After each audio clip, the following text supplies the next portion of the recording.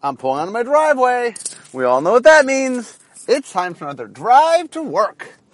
Okay, so today I'm continuing something I did last podcast, which is I've been talking about block plans, and I'm sort of what I realized was when I announced the two block paradigm, the fact that we were ending our blocks being 3 sets and making them 2. I realized that I had made 10 as head designer. I oversaw 10 3-set blocks. So I thought I would go over the 10 of them and talk about what I had done. Now, last time I did the first 5. So last time I did Ravnica, Time Spiral, Lauren/Shadowmoor, Shards of Lara, and Zendikar. But there are 5 more, and so today I'm going to talk about those 5. Also, a big shift happens, which I'm going to talk about during this too, which is this is the shift. The first 5 were the 4th age of Magic Design, and the next 5 were the 5th age of Magic Design. Well, 5th age hasn't ended yet, but up through the 5th age. I don't know when 6th age is happening. It'll happen when it happens. But let me talk about what the difference is between the 4th age and the 5th age. A lot of people don't understand it, and it's worthy of me explaining. And I happen to be doing a podcast, so let me explain. Okay, so if you look at early design, first age was this make cards. Second age was the idea of a block, of having blocks, of just the mere idea of blocks, mechanics that wove through blocks.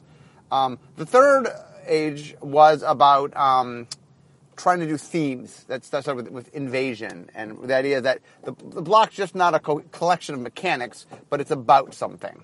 The 4th age was the start of the block plan, of the idea that we're going to plot out what we were doing. Well, the 5th age came about. So let's talk about Scars of Mirrodin. I'll sort of talk about the design of the Scars of Mirrodin block, and then show how the 5th age came out of this. So when Scars of Mirrodin started, the block originally, the plan of the block was we were going to go to New Phyrexia. In fact, the first set was going to be called New Phyrexia. And then, as a surprise twist at the end of the block, you were going to realize that we've been here before. It's Mirrodin. Dun, dun, dun. Sort of a Planet of the Apes moment where you realize that, this place that we think was brand new actually was a place we knew well.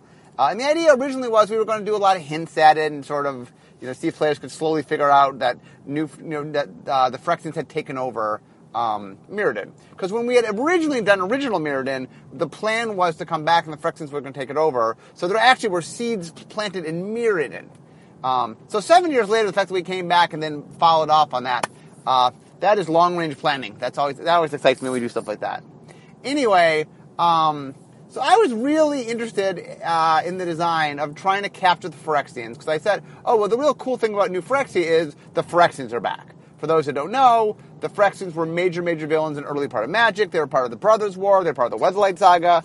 At the end of the Weatherlight Saga, they were destroyed. But like all good villains, the end, question mark. Also, when you can recreate off a drop of oil, it's tough to wipe out your race. But as we worked on it, we found that we were having problems, that the big reveal is not something that we do all particularly well. We kind of have environments and we show you things, and it's not like in a movie where there's a moment where we have a reveal. It's hard to do that. And then we also realized that we were kind of skipping over a pretty cool story, which is, how exactly did the Phyrexians take over Mirrodin? That seemed like an interesting story. So what we decided to do was we rolled back the Phyrexians taking over. In fact, we came up with an interesting idea. I was talking with Bill about how I wanted to see the Phyrexians and Mirrodins have a fight. And then we talked about the idea that, maybe the audience doesn't know what happens. And Bill made a really cool suggestion, which is, well, what if we didn't tell them the name of the third set? What if there were 2 possible names, and the outcome of the war dictated what it was going to be? So it was either going to be New Phyrexia or be Mirrodin Pure. Either, the Phyrexians take over and turn into New Phyrexia, or Mirrodin manages to hold off the Phyrexian invasion and it becomes Mirrodin Pure. And so we did a big thing. Like, people didn't know, until pretty close before the set came out, which it was going to be. We mocked up, we had key art for both and packaging for both, and we really had fun with it. So the block plan became one of trying to tell this story. And the story was, we meet the bad guy, the Phyrexians, realize that we come back to Mirrodin. The first set is kind of like, oh, do you see what's going on? The Phyrexians are here, but the Mirrodins haven't figured it out yet. And the second set is, oh, they figured it out, we're at war. And the third set was outcome of the war. Very clean. And one of the things that I was trying to do was I really wanted the players, when playing the game, to get a feel of the Phyrexians. And this is how we get into fifth age of design. Or the age or stage, I think I go back and forth.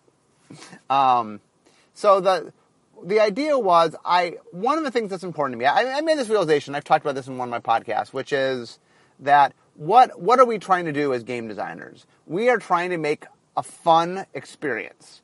We want you to come, we want you to mentally challenge yourselves, we want you to enjoy yourselves, we want emotional highs and lows, we want to make an experience that's fun, overall fun for you.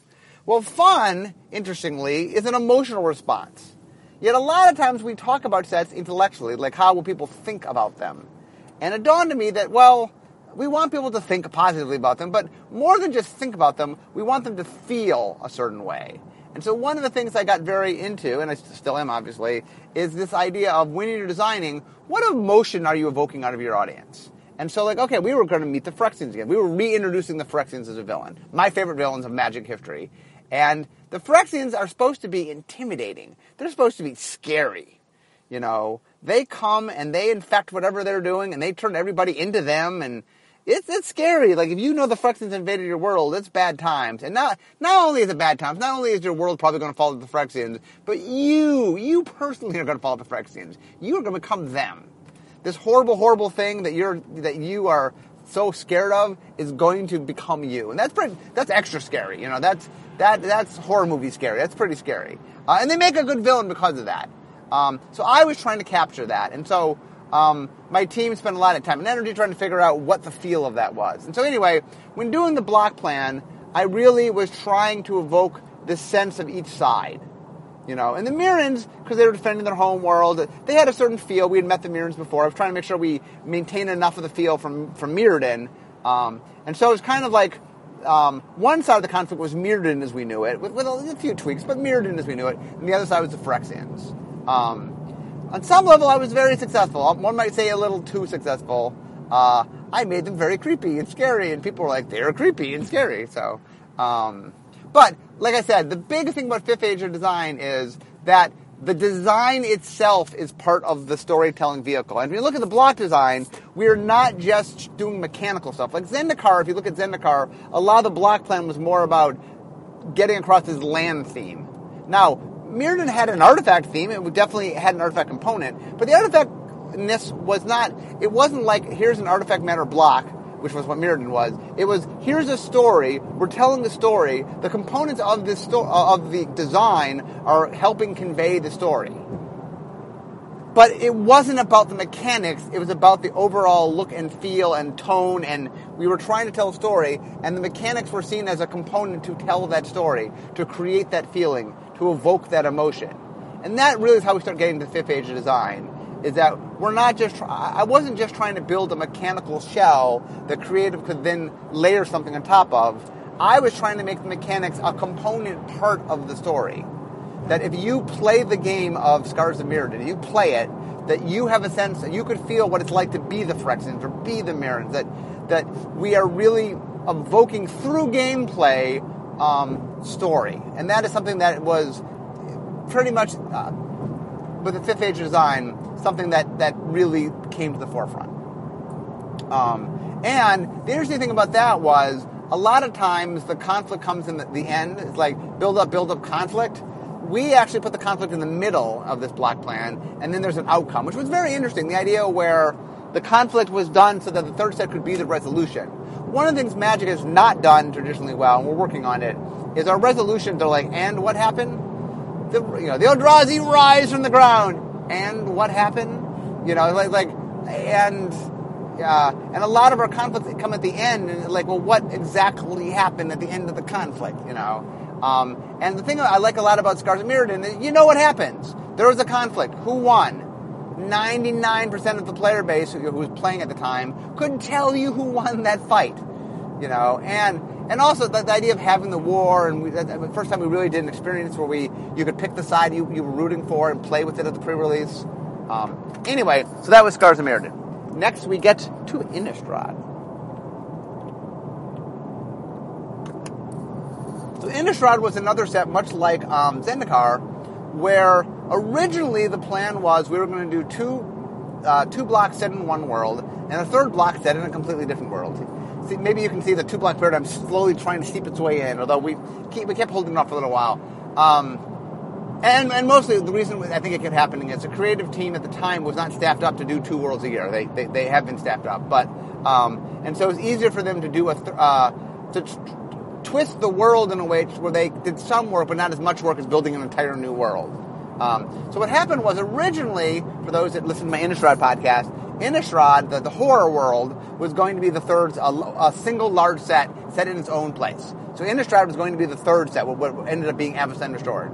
And the first 2 sets were going to be something else. We never made it.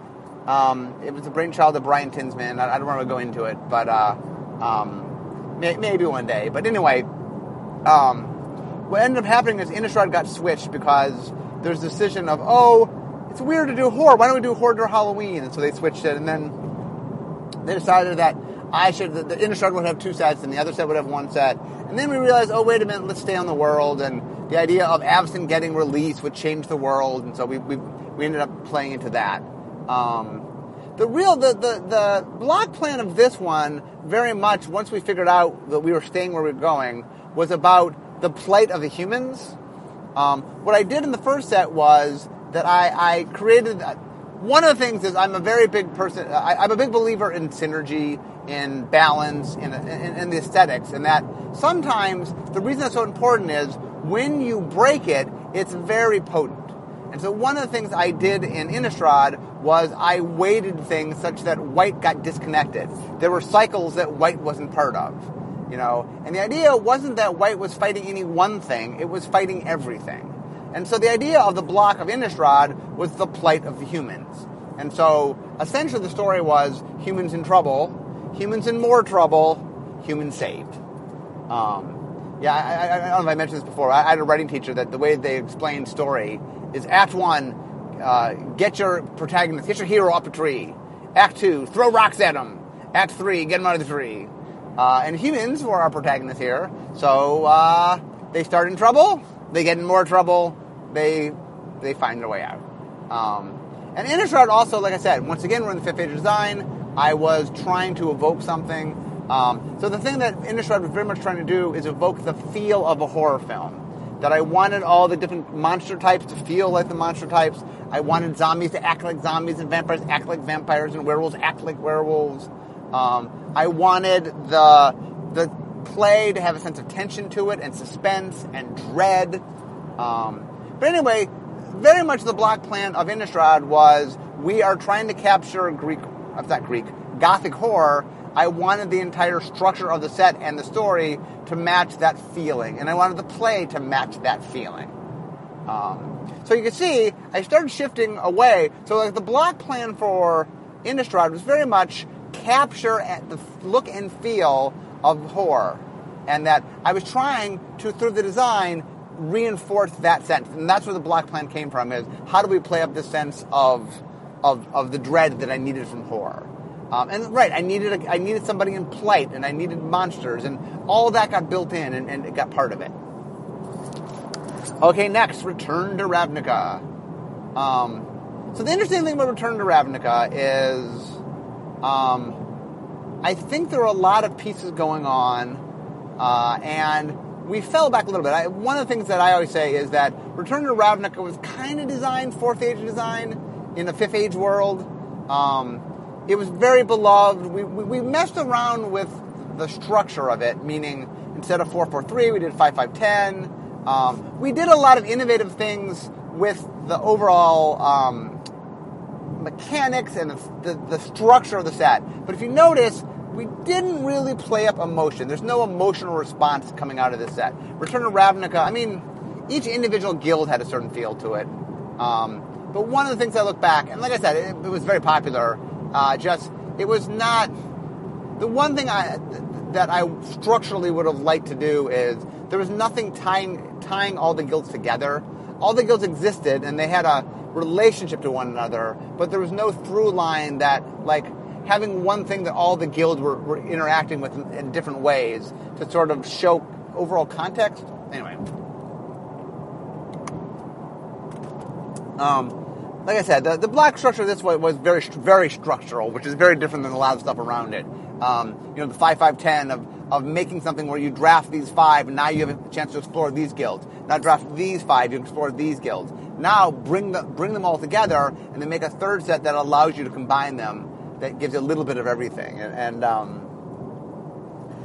fact, the success, I liked a lot the general structure. I liked the idea of here's 5 guilds, draft them. Here's the other 5 guilds, draft them. It gave every guild a chance to shine in the sun. It gave every guild a chance to be drafted. One of the problems with original Ravnica is the first 4 guilds that were in Ravnica, so Boros, Golgari, Dimir, and Selesnya, you could draft those.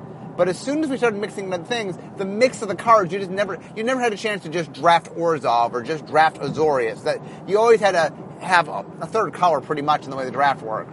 And the nice thing about this block is, whatever your guild was, there was a moment it had in the sun where you could draft that guild. Now, that didn't mean you can't draft 3-color stuff, and there was other shenanigans going on, but it gave every guild the true chance in draft to allow people to play it, which I liked a lot. And like I said, the guilds were so popular that a lot of what was going on was, when you go back, one of the things about returning to a world is you have to figure out what was the popular thing, why did people like it the time before, and say, what part must I bring back, what part don't I have to bring back? And some of it is exact, sometimes it specifically brings certain things back. I mean, in Ravnica we made sure to bring back hybrid and split cards. But other things, like the individual mechanics, changed. That all the guilds got new mechanics, although the feel of the guild stayed the same. And so a lot of that black plan was just making sure we keep that. Next, Theros. Okay, so Theros, we were trying top-down again. So Theros, by the time we started it, very much was about, okay, much like we took Gothic Horror, could we use the same treatment with Greek mythology? Could we get a look and feel out of Greek mythology? Could we get a set? So the thing that was tricky about Theros was it was a 3-set block, a traditional large, small 3-set block. And if you look back a little bit, Return to Ravnica, that wasn't a normal block. Yeah, Innistrad, nope, that wasn't a large, small block. Scars of Mirrodin, well, we made New Phyrexia a little bigger than normal. So it was the closest, but even that wasn't quite a traditional large, small. Okay, before that, Zendikar, that wasn't large, small. Get back to Shards of Alara. That's the last time we did large, small, and that had a major gimmick in the 3rd set. All gold, that's a major gimmick, you know. And so the last time we did something that wasn't, like, didn't have this major gimmick in the 3rd set was back to Time Spiral, which is a crazy, that was crazy. So, but we were doing something in which we had to make sense of something that we really hadn't done in a long, long time. And I think, by the way, if you're talking about how we got to the 2-block paradigm, how we decided to just get rid of the 3rd set, I think Theros was the nail in the coffin. Because we went back and said, okay, we haven't done this for a while, but, we've learned so much, we have all this new technology, let's make a 3rd set work. And the answer was, it's still really, really hard. And basically what I said in my state of design was, I think we made the 3rd set working by taking stuff from the 2nd set. And what ended up happening was, I think the 3rd set was pretty successful, but at the sake of the 2nd set not being as exciting as it could have been. That's one way to go about it, say, well, we'll make our 3rd set better by making our 2nd set a little worse.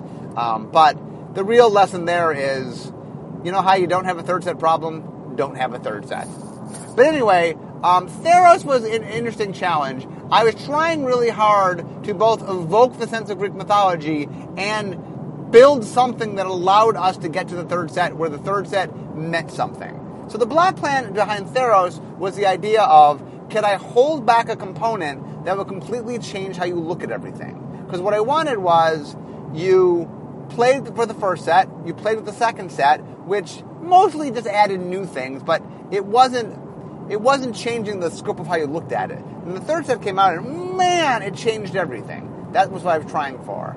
And I knew that people wanted Enchantment Matters, And I knew that as soon as you had once Enchantment Matters is in the mix, all of a sudden you can start making enchantment-heavy decks. Before that's true, there's not a reason to do it. And so what we did was we said, okay, we'll put a lot of things that have enchantments in it so that early on, look, you can play enchantments. Enchantments are important.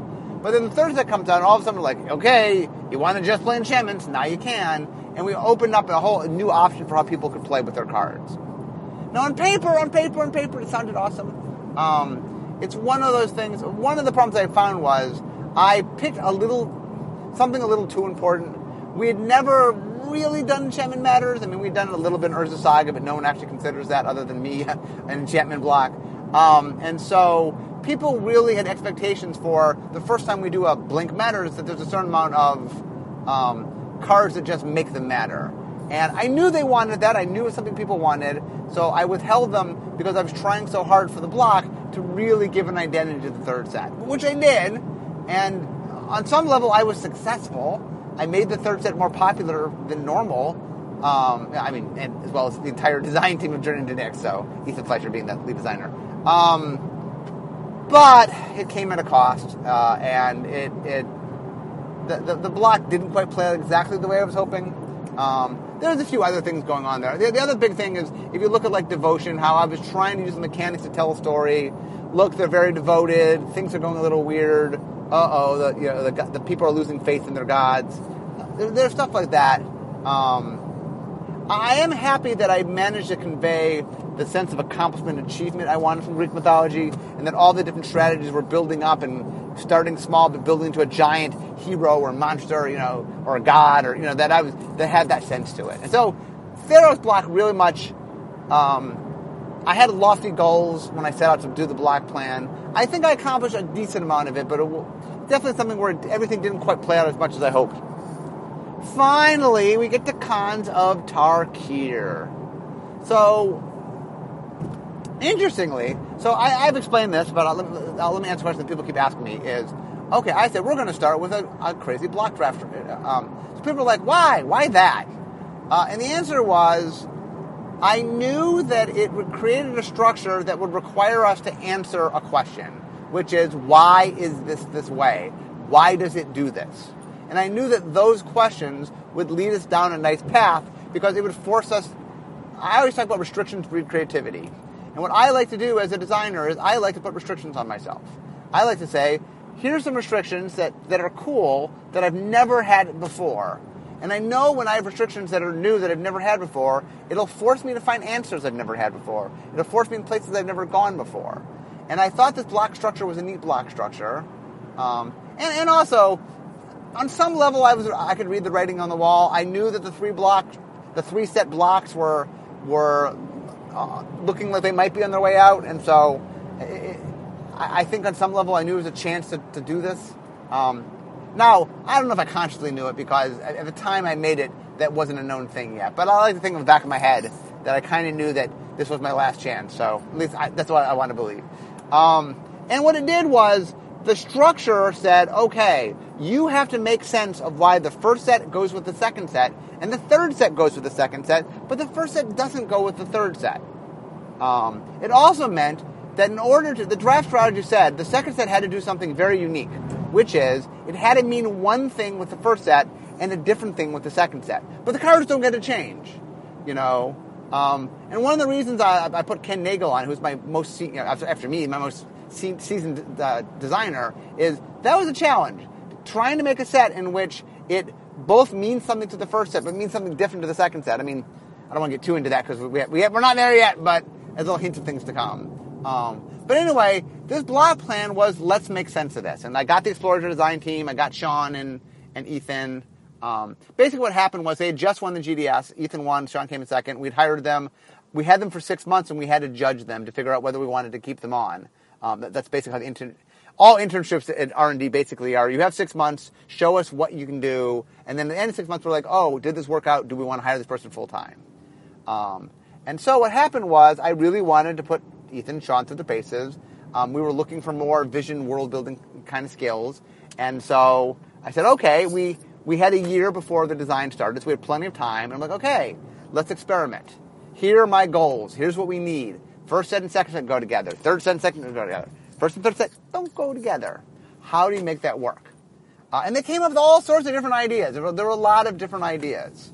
A and C were different places, and B was the means to get from A to C. So, B was the boat between two continents or something, or, something in which it explained why B had a relationship with A and a relationship with C, but A and C didn't ever get together. We came up with all sorts of different ideas. But in the end, I think Ethan came up with this, is the idea of a time travel story. Now, I'm not at liberty, even though the set has come out, we're early enough in the block, even though I'm doing this way ahead of time. I'm not doing it ahead. I can't explain quite the details of it, but I can explain this.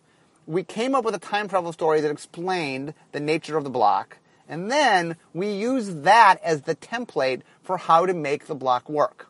So the point is, the draft structure was just a beginning to get me to a structure that I liked, and then that structure dictated how everything was designed.